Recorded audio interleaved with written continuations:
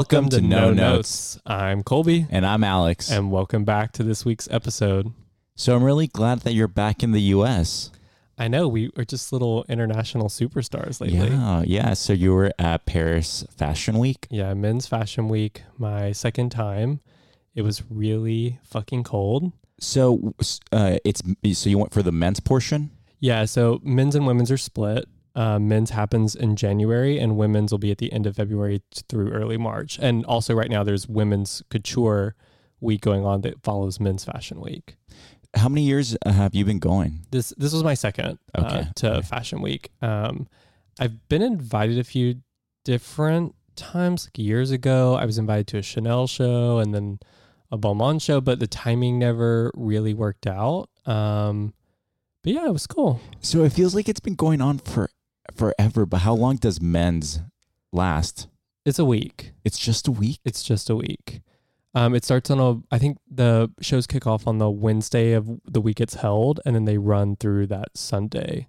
Oh, crap. I keep seeing like a lot of...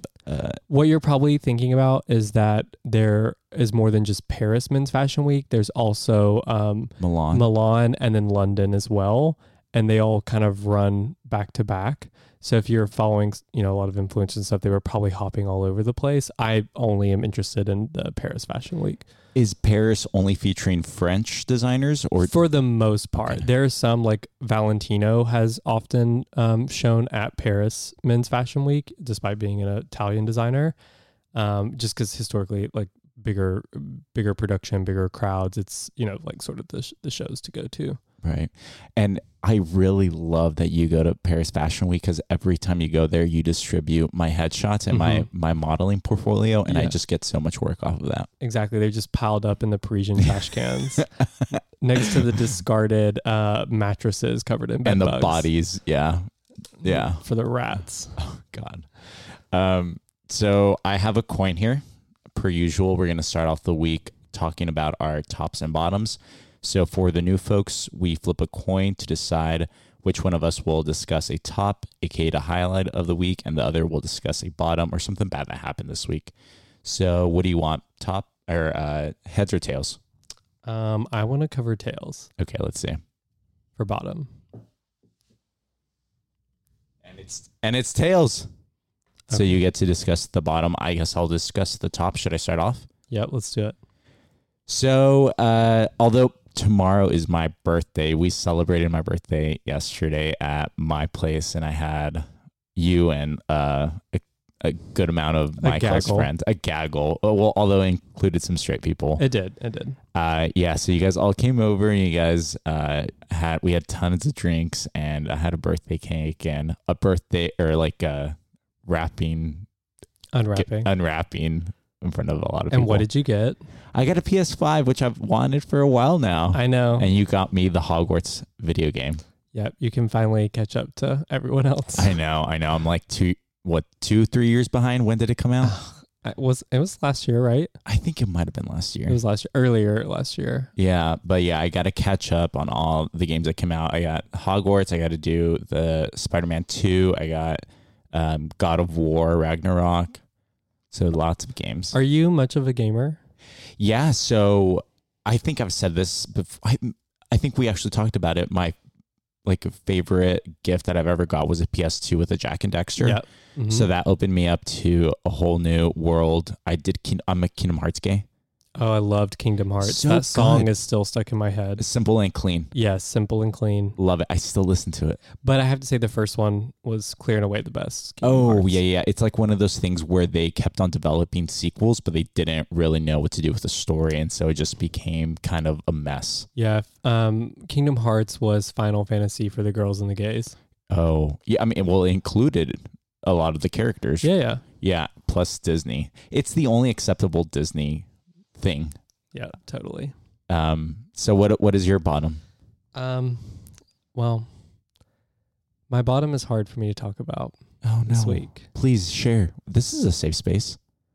Trying to not get teary-eyed here, but I found out yesterday that Alex Rodriguez, my best friend, is a liar and a fraud. Okay, but who cares? Wait, what? I found out that despite claiming she's your biggest idol, that you do not follow Hillary Duff on Instagram. I don't follow any celebrities. I don't know. I feel like you've been gaslighting Wait, how us. did you know that? So it was really random. Someone mentioned something about Hillary Duff, and I went to go to her Instagram just to see what she looks like right now.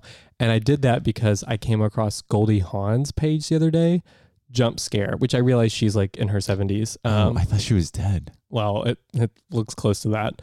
Oh. But I ended up on Hillary Duff's page, and I also didn't realize she only has one L in her name, which... Yeah. And because I remember when they were saying Hillary for 2026, they would scratch out the extra L and then have her. Got it. So that image is stuck in me. But then it showed like the mutual or like the people following her, and I was like, Aradaman is not here. Yeah. I don't follow any celebrities. What's the point? You know, I just think you've been gaslighting me now, and you're actually not a stan at all. What did you think about how she looked? She looks okay, but she really. So I thought she looked real. I think she's had Botox and injections, but I think she looks. I can't remember normal. what she's selling to. It's some sort of. It's giving MLM pyramid scheme kind of thing. Like, it's it's not like herbal teas, or maybe it is. She's selling something like that. That's giving very Coachella Valley girl. It probably gives them diarrhea. Or Mormon wife. Sort of thing. It's definitely like a pyramid scheme. Oh no, Hillary. Yeah, it seemed really. I should reach out. Sad. Maybe she's not doing well. Yeah, maybe she'd like to hear from her biggest fan that doesn't follow her. Yeah, she would. Yeah, she would for sure listen to what I have to say. And then yeah. Anyways, I have to tell you, I am addicted to this guy on TikTok. I think it's Chris Joe. Can I search him up right now? Sure. I think I sent you the videos. He's been documenting his time on the Atlantis cruise ship. Okay. That has been blowing up everywhere. This whole Atlantis. I think I saw some content last year, but this year it's the amount of Atlantis cruise content that I've been getting on TikTok and Instagram is unmatched. Have you seen the videos of, I think they're both content creators, and by content creators, I mean OnlyFans gays, but have you seen the two sharing their boyfriends, I think, and they're sharing one Asian, one white. Yes. And they're sharing their tips of optimizing your time on the cruise ship. Yeah. The thing is, the tips aren't very helpful because they're like, decorate your door. And it's like, how is that a tip? How is it going to help you? Well, they're showing you, like, you cover it in photos of yourself so people know who's in this cabin in case you want to engage in activities with those people. Or you can but no one's going to walk around the hallways saying like, oh, this is an empty door. I wonder what they could look like. Like, what does it matter? What do you mean? Like, what? Like, when has that ever been a thing? Like, where I look around the hallway to see like who's gonna? Should I just sit down, crisscross applesauce, and wait for the door to open? No, I think it's because like I imagine at some points in the evening that those doors become semi-open door policies. Oh, and I guess I didn't. I don't know that. And on your way to your cabin, you might find some that are intriguing to you and that you want to explore. But if the door is open, yeah, but. How can they see what's on the door? I think you're making it far too technical. I think cruises in general are not for me. Have you ever been on one? No, but they're not for me. But you don't know unless you've tried it. But the concept of being in the middle of the ocean on a boat, to be fair, you do get sick on boats typically. Even the big ones? No, I'm saying you do. Oh, yeah. Yeah, I have emotional sickness. Yeah, so I mean, you could take... Emotional sickness. You have that as well, but you have motion sickness, yes. I mean, obviously, you can take things for that. But that aside, so I've done a couple of cruises, incurable. And I actually really like them. Oh, I know. And you like steel shorts, too. No, I don't like steel shorts. Everything about you is... Chug we're central. regressing to the mean over here. Yeah. No. So I love cruise ships. Actually, it's been probably almost 10 years since I've done a cruise. But what I really liked about it, the applesauce. No, I liked that you didn't really have to plan anything. You just showed up, you eat dinner in the same restaurant more or less at a assigned seat, and you can order whatever you want. And during the day, like there's just not a whole lot to do. Back in those days too, there wasn't great like cellular service on board. There wasn't like really Wi-Fi per se, or if they had it, it sucked. It was like one of the true vacations that you could really disconnect and just truly relax. But I think that would be very different on the Atlantis experience, where it's kind of just a floating bathhouse. My biggest question is, why does Atlantis continue to have these parties? Like, they can't be profitable. Oh, I think they are. But like, no one drinks because they're on, they're doing other things. And you think they're not drinking too? I don't think they're not as like, if they were to have a regular Atlantis cruise, like a non-game one, people are going to be buying those alcohol packages. Yeah, but think about how much money they save on food cost alone. They probably only have to have enough food for one day. Yeah, but isn't that another reason that they're not making money off of the food either? Because gays don't eat. So, most of the food on a cruise ship is like all inclusive. So, and I would say over the last few years, that model's changed a little bit, where some of them, like these more premium ones, like the Oasis ship that this is on, have added on additional restaurants and stuff that you can pay, per meal and stuff. But that wasn't sort of the traditional cruising experience. They're not going to be making money off of that either. Yeah. So, but I'm saying like all the buffet food and stuff that's included, like who's eating that? Yeah. No, you don't have time for that. Also, the biggest money sucker is the amount of like, they're going to have to deal with the overdosing. So like the medical tents, I'm serious. Like the insurance is probably through the roof. Well, I mean, they've been doing this for what, like a decade or a couple of decades. So clearly they're making something off of it. God. I just imagine that the like PA system every morning, like reminds everyone to get in line to get their Doxy and Prep and their Pure for Men fiber supplement. I've been seeing like a lot of content, like everyone's alarm goes off at the same time to take the Prep. So in addition to the Atlantis cruise like content, I've also been getting a lot of the gay ski weeks. Yes. Aspen. But I've seen that it's been generally a lot more positive for the gay ski week as opposed to the cruise ship, which has been dragged by Evergay. Like Evergay saying this is hell, but when I look at gay ski week, it's all positive. It's like, this is a cruise that I would want to be on. Why do you think so? I mean, there's definitely a double standard there, and it honestly feels like it's probably some snobbish kind of thing, because it's the same kind of gays going to both, just one maybe has more means than the other. Yeah, that's exactly what I was because it's like thinking. Even though I'm sure there are diverse people at both of those, when you see all the photos, it's white muscle gays at both of them. The gay ski week is all white muscle. Yeah, I mean, like Aspen Ski Week gives nothing but like mean gay energy. Yes, it's expensive to fly out there. The accommodations are way more expensive because of the limitations. Yeah. And I mean, Aspen's expensive and exclusive in general. Yeah. Plus all the equipment you have to rent. Yeah. Plus also to go to the parties, you have to ski there to the a pre-skiing or whatever, to like a lodge. To the lodge, and so you have to do that. You have to know how to do it. Yeah. So you have to come from a family that did that, which was extremely expensive. Or you had the means to get like classes. Right, get the classes, rent the equipment. Yeah. So you'd have to come. Yeah, I mean, I think it just boils down to like classist and elitist like views of these things. Yeah. I don't know, but yeah, it's very similar sort of activities going on, I imagine, and the stories that we've heard, especially of Ski Week. So I don't think you can really look down on one and not the other. Yeah. On the cruise ship, what I often think about are the employees, and I would pay so much money to see a documentary from their perspective. I wonder if they prefer, because gays are, you have like the two types of gays. The one gay is like really nice and accommodating. The other one's like very bitchy and needing. But I feel like overall, they probably would prefer to deal with a gay than a guy from the Midwest. I don't know. I'm kind of wondering if for those for the Atlantis ships, if they replace the employees that are working on that ship sort of year round with just a all gay crew, like similarly on a flight, we just get all your gay flight attendants. Negligence. Can you imagine? They'd be participating in the substance abuse, the orgies.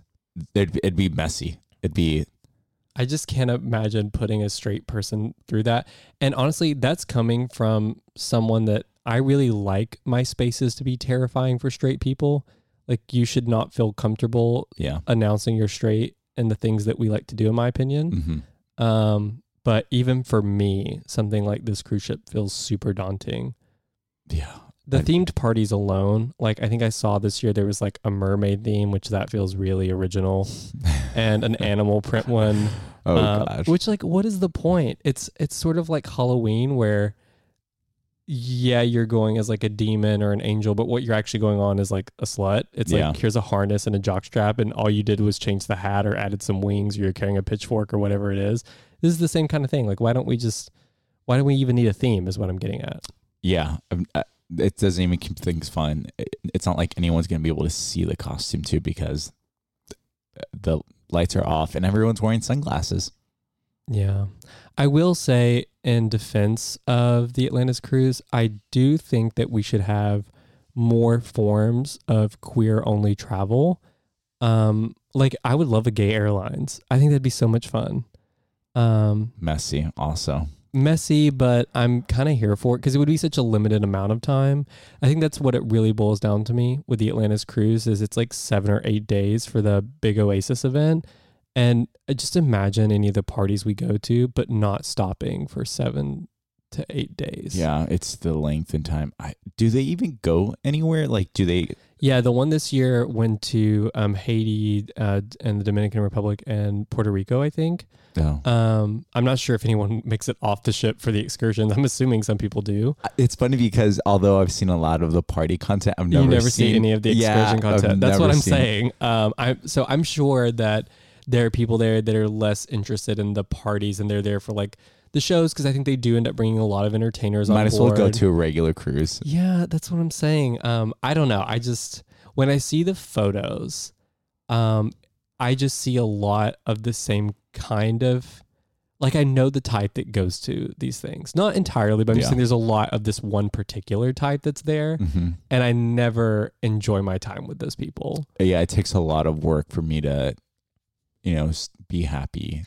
Yeah. To stay there. Yeah. Which, again, everyone there is just looking for disassociating with a bunch of substances. So similarly, are they even having fun? Yeah.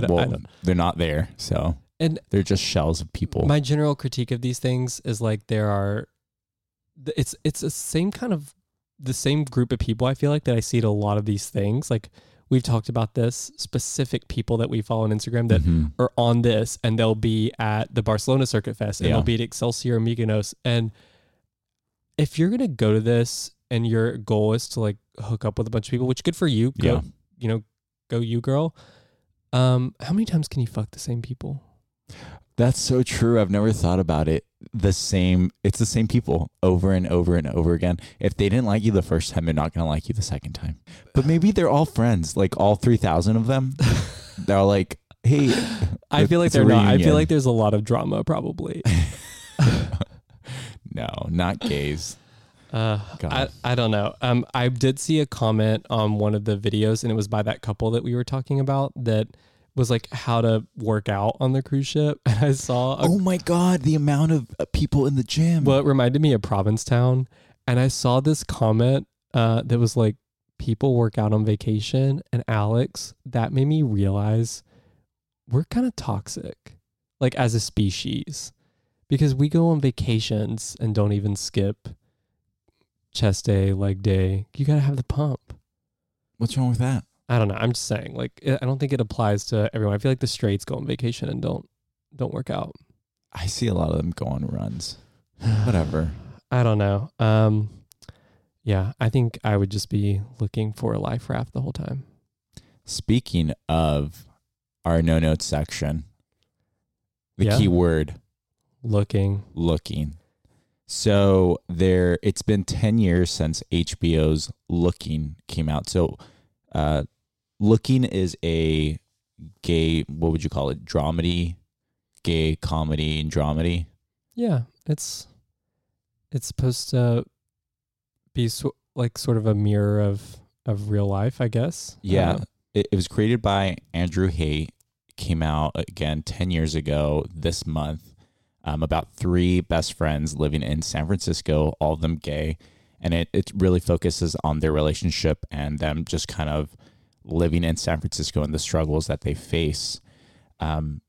So it premiered, like I said, 10 years ago. Did you watch it from the beginning? Yep. So when I watched it, 10 years ago, I was living in Atlanta. And I was in my early 20s then. So I guess that's one thing I wanted to chat about with you. I guess first, how has this show been for you as someone that you lived in the Bay Area when you first saw it? So when I first saw it, I was actually in college in Santa Barbara. But still, you had grown up in the Bay Area. Yeah. So I guess what's that been like for you, like from the time that you saw it then versus now? Because for me, it was really my first sort of peek into San Francisco. I had never visited, and couldn't really. I guess I have a different perspective now that I live here. So I'd love to hear about like how that's changed for you. Yeah. So what I can say is that at the time when it filmed, San Francisco, I think was probably the top location for yuppies, young professionals. So even like graduating from college, I would say half of my friend group moved to San Francisco, and these people were straight. They would move to San Francisco because that's where opportunity was at.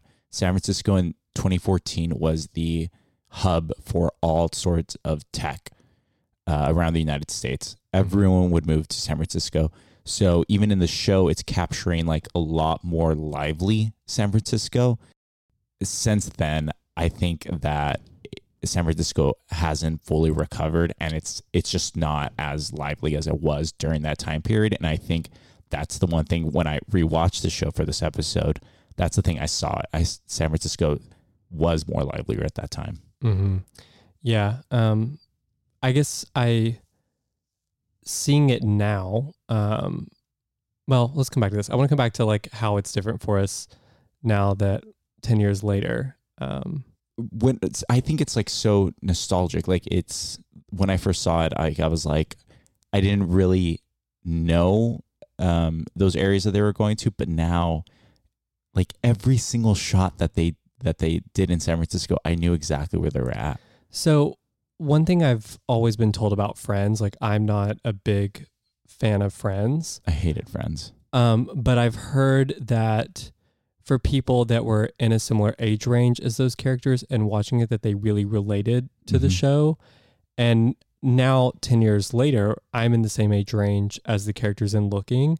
And I didn't initially like Looking, but now I think I relate a lot more to the content of the show and also living here. I will say, I think we have a change, or we have like a difference in opinion. When I first watched it 10 years ago, I was hooked. I would go every single week to Avery's house, actually, our friend. Oh, nice. And we would watch it as it was coming out every single week. I loved it. What did you love about it? I connected with I didn't necessarily see myself in any one specific character, but I did see traits in each of the characters that I saw myself. Even like the female character, Doris, the way she hides all her feelings through comedy and jokes. Yeah.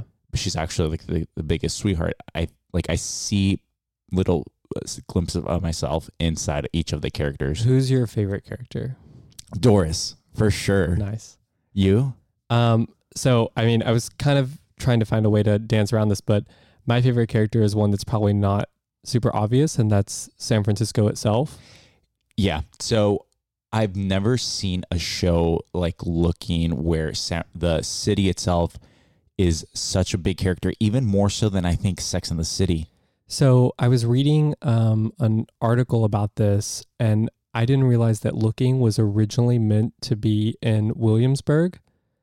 Really? Yes. And it blows my mind that they changed the city. And I've never seen such an accurate portrayal of a city before. Like, we see a lot of movies and TV about New York, for example, and it's always the more glamorous aspects of it. But San Francisco, and the reason I say it's a character is because I think San Francisco definitely has some very specific attributes. Yeah. And they capture it so well, like the grit of it. Mm-hmm. And even when they're at restaurants and stuff, they make no attempt to make them look more glamorous than they are. Like, a lot of them are just very like, there's a lot of the places are dated here. And they even make fun of the like that grittiness to it. Like when during the first season, one of the characters, Dom, he's trying to open up a pop-up restaurant, and it's in the Tenderloin, and they keep on joking that, oh, this is like an up and coming neighborhood, and there's like homeless everywhere. Like it stays true to San Francisco in all aspects. Well, even like the places they live in, because I don't think it really matters like who I know here. I mean, you guys just renovated your place, so that's a little different. But almost everyone I met here, no matter what they're like spending on their place for a month, it's all these like really dated Victorians that have creaky floors, and they capture that. So it's actually filmed. So all of it is filmed in proper San Francisco. Yeah, so that's the other piece is like when people come and film in various cities, they tend to hit a lot of like the tourist hot spots and just things that are more well known. Like if you just did a Google search of where to go, but you can tell they really took their time to show the parts where people actually live and visit, like the kind of bars they were going to. Right. And the thing I will say about the bars is you'll see scenes of them walking to a bar, and they're walking in the direction is correct. And same when they're driving as well, like coming back from Oakland, the bridges they're going on. Whereas like, I remember this is the one that comes to mind, but Princess Diaries, they're like literally driving they would cross the bridge city. into Marin, but she's going to like school in San Francisco, so she's like, it makes no sense geographically. But not San Francisco, or not Looking does it so well and so accurate. Even when they talk about like Dom's boyfriend Lynn working in the flower shop on Castro, it's in the there. Castro. It's there. It's actually there. Yeah. Like, it's amazing. I just love the amount of attention and detail to that. And I think it is the most richly developed character in the show. And I think, honestly, you have to live here to be able to fully appreciate it. But what I see now, 10 years later, as someone like living in the city, I'm really connecting with all the spots I see in it. And I think of the times that we've had in those spots. Yeah. The amount of location, I mean, like, it is truly, truly impressive, the amount of scenes that they are able to capture in San Francisco. Like Andy Orphan's... Orphan Andy's. Orphan Andy, sorry. Dolores Zuni Park, Cafe, Zuni Cafe, these establishments. El Rio. Yeah, it goes on and on. I will say, and you comment on this, it is a little bit of a time capsule of a different period of San Francisco, the hyper growth phase before the pandemic, obviously, when things were just, the streets were livelier, bars were livelier. So in that sense, it's like kind of sad for me because I got very limited exposure into that side of the city. But I can still see all the like, a lot of the charm of it is still here today. The DNA still exists. And if anything, it really makes me want to get San Francisco back in that phase. Like, San Francisco is going through a period of transition. It's never going to be like it was in 2014, and I'm not looking for that. But I think we are, in the next 5 to 10 years, it's going to be change, and it's going to be positive. And I really want San Francisco to come back, at least live in terms of the population. It's going to be livelier again. It's going to take time. What do you think of the main character, Patrick, who's played by Jonathan Groff? I think watching it, especially, I think this is my third time watching it all the way through. Mm-hmm. You really see how flawed the character is. So so one of the things I see a lot of myself in him is that his bottom shame. No, not that, but fuck you. It is like how risk adverse he is. Yeah, he takes so much, like he does so many bad things that are so risky. Like hooking up with his boss while he was still dating someone else. And openly trying to flaunt that around the office. Exactly. Or like making those that Halloween episode in season 2 when he's every I literally single time. have this written down. I don't think I've cringed harder. But I cringe because it's so realistic. The way they draw Patrick, the way they wrote him is so realistic. I see so many gays exactly like that are just, that explode like that are just tear each other, tear themselves apart. He's so well written. It's amazing and well acted. Jonathan Groff, who plays Patrick, the main character, kudos to him. There's this one scene in the season finale of the second season with Russell Tovey, his boss, Kev, or at that time partner. They're talking about monogamy, and it's a 5 to 10 minutes of without a single. It's just one shot. They don't cut the camera, and you see the acting. Jonathan Groff, really underrated performance. I'm surprised that he never got nominated for an Emmy. And honestly, a pretty important conversation too. Huge. And it's totally true that what they're talking. So for the viewers that don't know, in the season finale, the main character, Patrick, finds out that his boss has been on Grindr. Right. And is having a conversation with him about whether they want to be open or not. And Kevin is saying that maybe we should be open because who cares if I get jerked off in the sauna?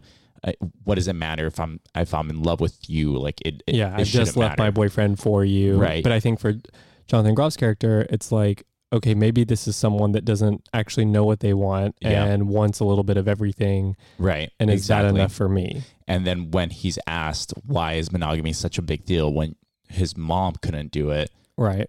He couldn't answer that. Yeah, he couldn't really handle the introspection and why is monogamy important? It's still very much relevant, although it took place 10 years ago. Yeah, it's still a very relevant, no other TV show has talked about. It definitely did a really good job portraying relationships, and San Francisco, I think, has been a little bit on the bleeding edge of this for a while too. But there's a lot of polyamory that's presented. And just, it sort of broke the mold a little bit, I think, and showed a more authentic version of just the nuance of some of these relationships here. And another thing the show did really well is that they're able to talk about so many different things. So one character in the second season is HIV positive. One Eddie.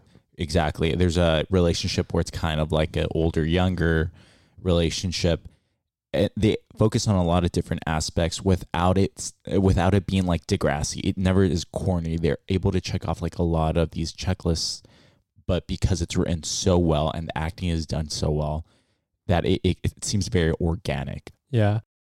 Another thing about this, about Looking, is how diverse the cast is. Mm-hmm. So I'm trying to think of, is there another there is Richie Mexican. Yeah. And I don't think I've ever seen a gay Mexican character.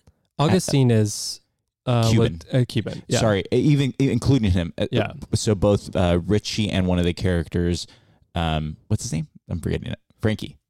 They're both Latino gay. Yeah. I don't think in 2014 there were other shows. Frankie, yeah.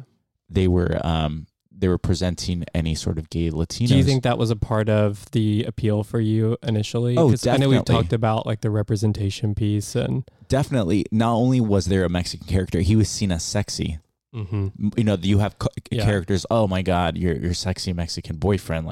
He's hot. That is so important, especially in 2014. There weren't that many queer Latinos, and I'm pretty sure, I think his name is Raul Castillo, who plays Richie. He must have been battling for that acting position, because there wasn't a lot of. Actually, they were never really meant to have a significant of a relationship. His character was not supposed to be as prominent as it is in the show. Oh, really? But apparently the chemistry between the two of them on screen was so good that they decided Wrote to him. Yeah. Well, what thing I was commenting to my partner when I was rewatching it was that the first episode of Looking Richie's character seemed so different from the subsequent episodes. He seemed a lot more aggressive. Like they meet on Muni, another great San Francisco little treat. They meet on Muni, and he's like, "Hey, what's up?" And that character, that type that he plays in that first episode, isn't replicated in any other episode. So I did think that maybe something was up. Yeah. This is also kind of related. Ethan Kraft from Lizzie McGuire. Yes. In the first episode of Lizzie McGuire, Ethan Kraft was a bully. That's how they wrote him. Oh. He was trying to get Gordo to smile in that first episode, and they were like, "You got to smile." That character was supposed to be a bully, and Lizzie was supposed to have her own interest in some other cute boy, but because of like cost reason, they just wrote Ethan Kraft as also the attractive guy. Nice. Convenient. I know, convenient.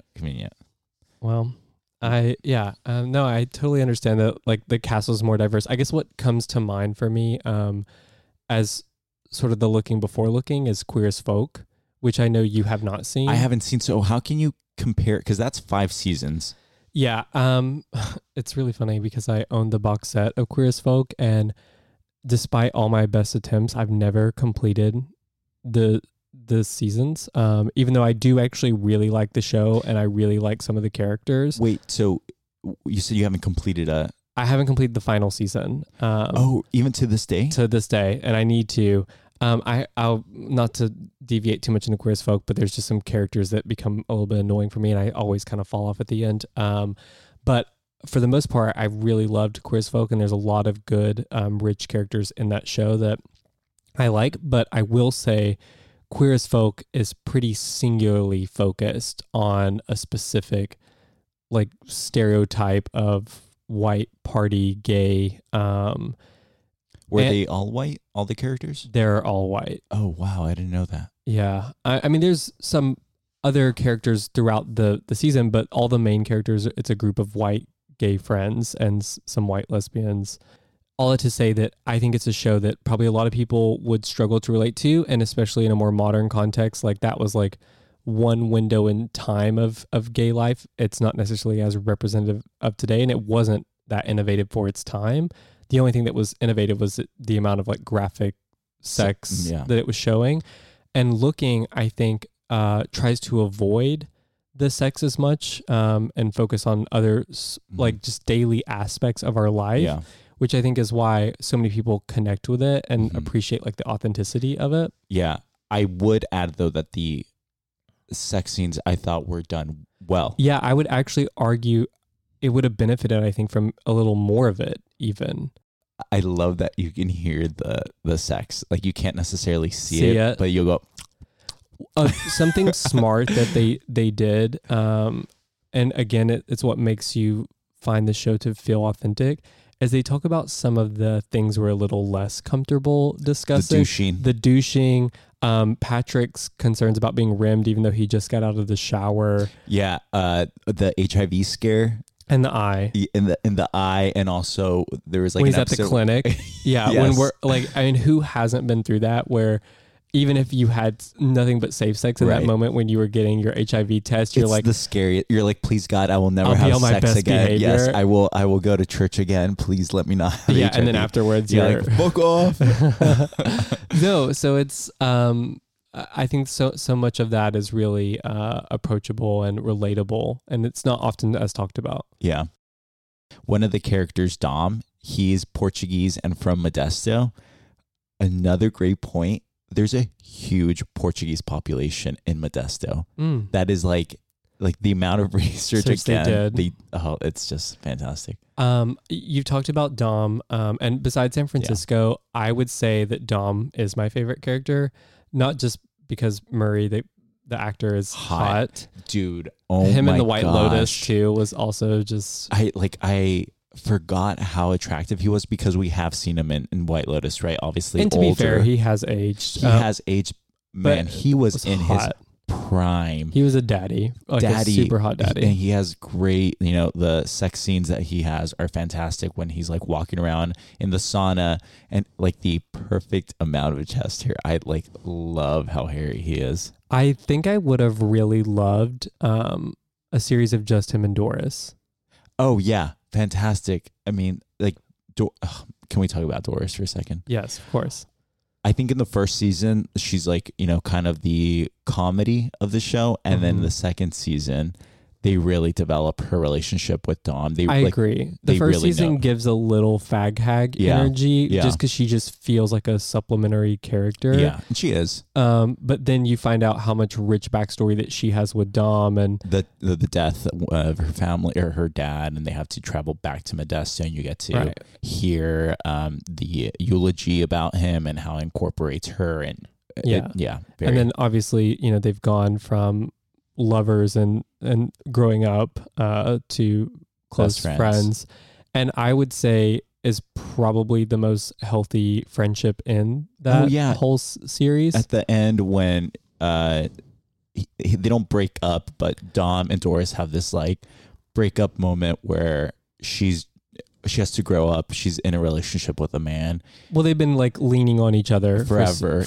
and it's keeping them from growing. And I really love the way they approach that conversation and just the way that they support each other through the series as both of them go through really hard times. Right. I don't know. I really loved them, and I could have done with just a whole show of the two of them, honestly. Absolutely. Anything else? Well, yeah, I had some critiques of the show. Oh, what do you have? Some unrealistic things. Mm-hmm. Why does everyone drink beer so much? I don't know anyone that drinks. Do you know anybody that like drinks beer like that? I don't remember there being that much beer. Every meal, every party they go to, every bar they're at. They're having. Do remember. Yeah, you're right. Very. Although to be fair, I guess 10 years ago, I feel like that was like a height of the whole craft beer brewery IPA thing, and so maybe that played a part in it. But I'm like, girl, if this was authentic, everybody would. Yeah, I would not think that beer. A lot of they also talk a lot about drug use. They do to some extent. Like they go to that party at the Russian River, and then like when they're celebrating maybe Augustine's wedding. Well, also when Frankie is having like in the second season, he's exploring himself. There's this one scene where I think he's at Toad Hall. He meets someone, and the person he met takes G, and the guy asks him, "Have you been drinking alcohol?" And he says, "No." Doesn't play well with others. Right. Yeah, I saw that. Also, that was Badlands, right? The bar there. I think it was Badlands. You might have been right. Like the first bar when they go in. By the way, that character, the one that gives him G, is in a great movie called Get and Go, and you should totally check it out if you haven't. Is he gay in real life? I think so. That's another positive thing. Although not everyone that plays gay is actually gay in real life, they do. A lot of the characters are actually gay. And I think that's really important. I think that we should continue having gay characters being played by gay actors. Mm-hmm. Mm-hmm. This is not a critique of the show, but is another critique of you. But the good luck charm that Richie gives to Patrick, the Scopulario. Yeah. Where the fuck is mine? I've never. I think I've seen them, but it's not very common. Okay, I didn't know if it was more of a Catholic. No, I would have given you one. Okay, maybe we should get a version, anklet version. Oh, let's do anklet. Let's do an anklet. Cute. Okay, we need something. Or we can share one. It's broken in half. Mm-hmm. And when we're together, it's the Virgin Mary. That would be cute. I do want to get into why you think the viewership was never strong. Oh, okay. So for as we said, this has been 10 years. It got renewed for it was 2 seasons long, and then after the second season, it was canceled because of the lack of viewership. And on Wikipedia, it says that the season finale only had about a 250,000 people tuned in to watch the season finale of the second season. So my question is, do you think a show like this can ever exist as a part of a television show on something like HBO or Peacock or anything like that? The reason I think it probably didn't do as well is I think it maybe mirrored reality too closely, which didn't stick out to me at the time because, again, I was in my early 20s. I wasn't living here. Now that I'm here and in the same age range, I'm like, God, I feel like I'm watching like Our Lives or something. I agree. Although I connected with it immediately, it's one of the shows where it has a very niche audience. It's gay very people. niche. It's very niche. And again, if you don't have a connection to San Francisco, I feel like it would be hard for you to appreciate the show, like the amount of detail and the lives these people are living. In some way, it feels very much tied to the city itself. Yeah, I agree. It's so sad because HBO obviously will have budgets for this stuff, but they're not gonna put in any effort because it's gonna be like Looking. It's just too niche of an audience, and other networks like Logo, they can't afford shows like this to get actors of this quality writing and film in San Francisco. It's too expensive. So it's really sad. I think this might be the one and only gay media where we have a television show. Like, I'm sure there's going to be movies because it's kind of one-time offs, right? Where the budget is going to be small. But I think for a television show, I think this is our one and only shot that we're ever going to get. I don't think there's ever going to be a Looking equivalent. I mean, if something's done like it, again, I think it would be better delivered in a movie format. Just because, again, I think it's hard to come home and put on something that, again, just feels like it's not escapism, if that makes sense. That's correct. It's definitely realism. But I mean, I guess for people that may not have watched it and pick it up, or that are maybe revisit it now, like, are there certain things that you think we can take away from it or that were valuable in watching it? I think that its legacy of Looking is going to be the realist. It's a real portrayal of gay relationships. Mm-hmm. I think the first scene in the first episode and the opening of the second season focuses on relationships. The episodes are three buds and they're laughing. The legacy is going to definitely be the portrayal of gay relationships. I think that's the biggest takeaway is guys come and go, but the platonic relationships that you establish. Yeah, just their friendships. The friendships, I think it's totally the most important part of that. I think there were a lot of important narratives too that, like Patrick's character, as soon as he's like created this shitstorm for himself, instead of staying around to deal with it, he just has left for another city. And we've known people like this too, that it's just, instead of dealing with your problems, like some even went to the same state. Some did. But yeah, like it's an important thing that it's like, you can't just run away from your problems. Yeah. You have to deal with them. And I think that's there were a lot of just lessons on maturity in it that I think I take away from it. Yeah. And even the friendship piece, like seeing how Doris and Dom supported one another. I just thought all of that was done great. So well. And another thing that I just remembered is how accurate it was for people that stand for nothing, kind of fall for anything. Mm-hmm. So Patrick, he talks a lot about like being embarrassed to show his Mexican boyfriend to his mom. And you see his interaction with his mom, and then you think she's going to be this monster. But then when she reveals that she's been on Lexapro and she's on marijuana, the main character is shocked to hear this, and she asks, well, if you would have asked, you would have known. And you kind of see that. No, Patrick's kind of the asshole. Yeah. Yeah. And I mean, when I first watched it 10 years ago, I think that's one thing I really struggled with the characters because some of them are just selfish, and like Patrick in general. And I found him just kind of an asshole. But again, now that I watch it, it's real. Like, it's yes, real. They are assholes, but it's so, I know people like that who are going to make the same decisions that they did. That's just the writing of the show, the acting. I mean, I really hope that we get another opportunity to see these characters again, or something like Looking. Yeah. But I really think that this is going to be probably there's never going to be a Looking. Russell Tovey that plays Kevin and some of the other actors, they have stated that they would love to see some sort of reboot to say, okay, it's been 10 years. Where are these characters now?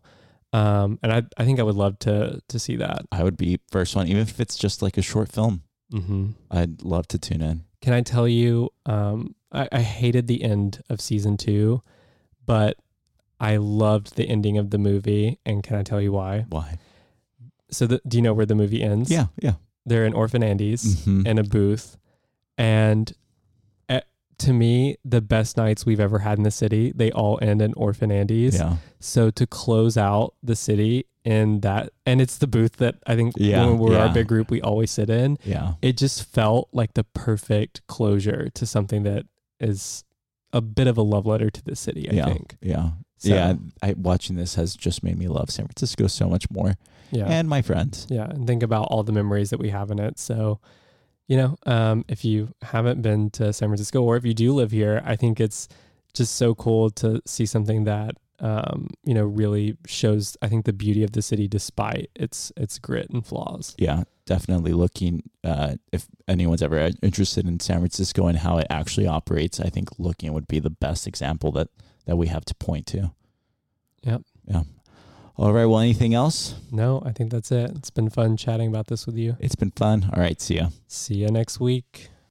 Hey, it's Colby and Alex here. Thank you for listening to No Notes. If you enjoyed the show, don't forget to follow us wherever you get your podcasts and share with your friends. You can also follow us on Instagram at No Notes Pod, one word, where you'll find updates on new episodes and see more into our lives and the stories that we share with you on the show. Your support means the world to us. Until next time, keep it real and keep it queer.